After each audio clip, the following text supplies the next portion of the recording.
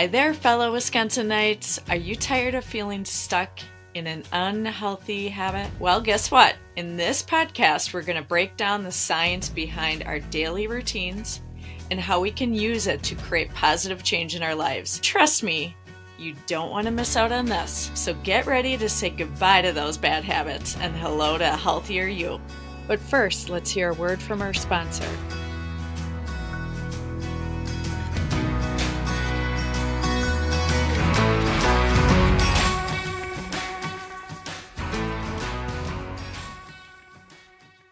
Help is just a click away with Shoreside Therapy's free 15-minute consultation. At Shoreside Therapies, they understand that seeking therapy can be a difficult decision, but taking that first step is crucial to your mental health journey. That's why they offer personalized therapy services that combine evidence-based techniques with genuine care and understanding. They provide various solutions to make the therapy process more accessible, including virtual appointments and assistance with insurance benefits. Their team of licensed therapists is dedicated to helping you build resilience and confidence, while at the same time navigating life's challenges. Join Shoreside Therapies on your journey to finding inner peace and happiness. Go to shoresidetherapies.com for a free 15-minute consultation and discover the benefits of counseling.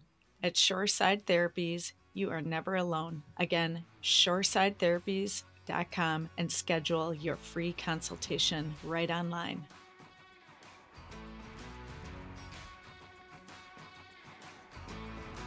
I'm Lori Groh, your host, mental health therapist, and practice owner. Each month, we showcase a central theme and provide weekly practical hacks, inspiring interviews, and valuable advice from wellness professionals. Our aim is to help streamline your wellness and mental health journey. All right, let's get started. I hope you enjoy the show.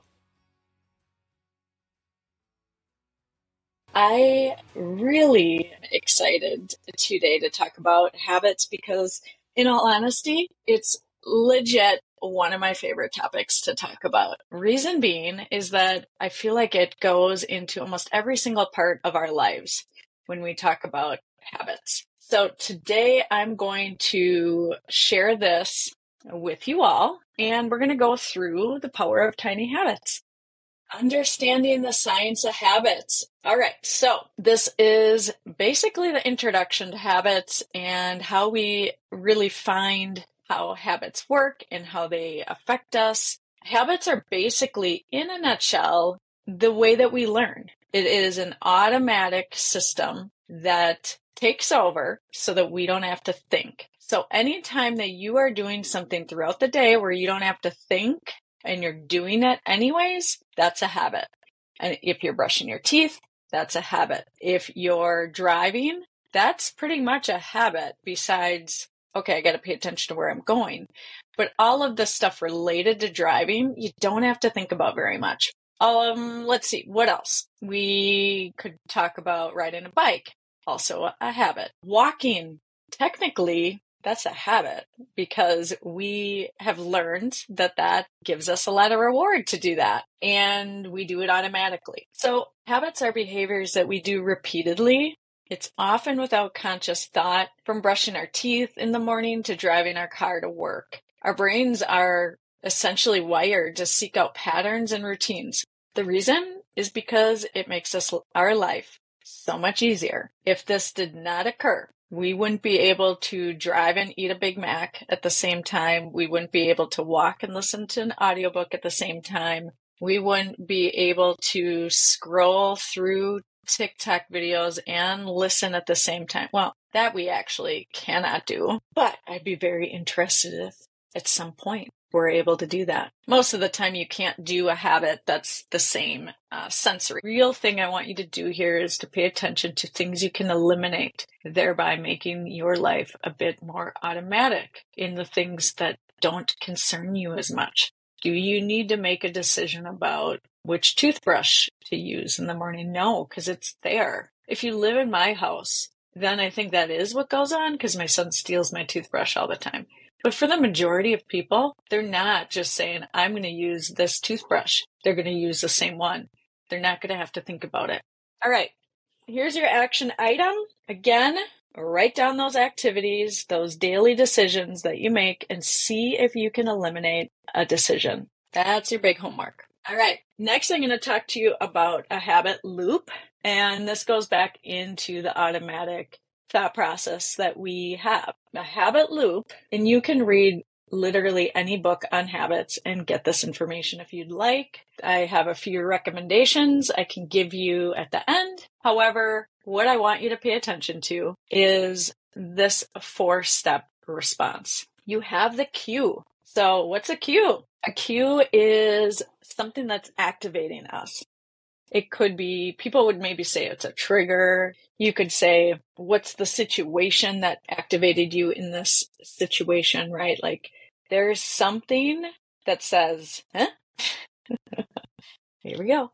And then after that, we have the craving. The craving is a desire. I want you to really think about our typical desires that we have and try to tell yourself, don't desire that, right? Almost impossible.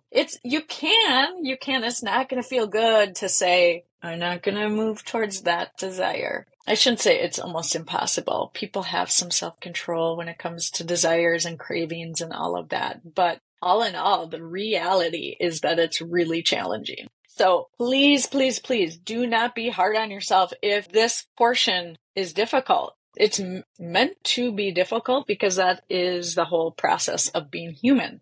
Then we go into the response. So I have a cue, something that says, hey, here's something, and that activates my craving. And then I respond to that craving, and then I get the reward. So using an example of myself, I wake up tired. That's my cue. Wake up. My son has to get up super early now. Not a fan. I went from getting over 8 hours a day to not getting quite that amount. So this is actually a pretty good topic because I'm going to have to work on that habit for sure, what I'm doing there. But the cue is waking up tired. Then I have the craving, which is a desire to feel awake. My truest desire is to go back to bed, but I'm going to be awake because I need to be awake for my son and for everything else going on. But that desire to feel awake kind of signals to me that my response should be coffee. That's going to get me there. I'm going to feel alert. I'm going to feel awake. I'm going to feel focused. That's my reward. So sure enough, every single day, I'm going to continue to do that, right? That's the habit loop. When we are looking at that habit loop, this is like going to be our first major thing that I want you to do. This part is all about becoming more and more aware of our habit loops. So imagine we disrupt that cue. We wake up tired. If we disrupt that cue, what would that mean? That would mean we would actually get enough sleep. That would be amazing. Let's get some more sleep. Then we get rid of that cue. However, if the cue is the smell of coffee, getting enough sleep isn't really going to stop that cue because the cue would be smell of coffee. And so that's where we have to kind of pay attention to what's the thing that's actually our cue. Do we have multiple cues? That's very possible. If I wake up tired and I smell coffee, I'm 100% having coffee. If I wake up tired, I might immediately run to get coffee. I might let the dog out first. I might, do some other things. Most likely, though, to be honest, I'm going to get that coffee as soon as humanly possible. Knowing your cue means you can do a disruption there, potentially. Next is the craving, right? The desire to feel alert. So we can disrupt that craving by being centered and mindful and letting it pass. Here's the craving. Where am I noticing it? My whole face, maybe my glands. And I'm salivating. I could be salivating for the coffee. Maybe I might be salivating right now for the coffee. And then you let it pass. Typically that lasts about 5 minutes for most people, but the reality is it can last all day long depending.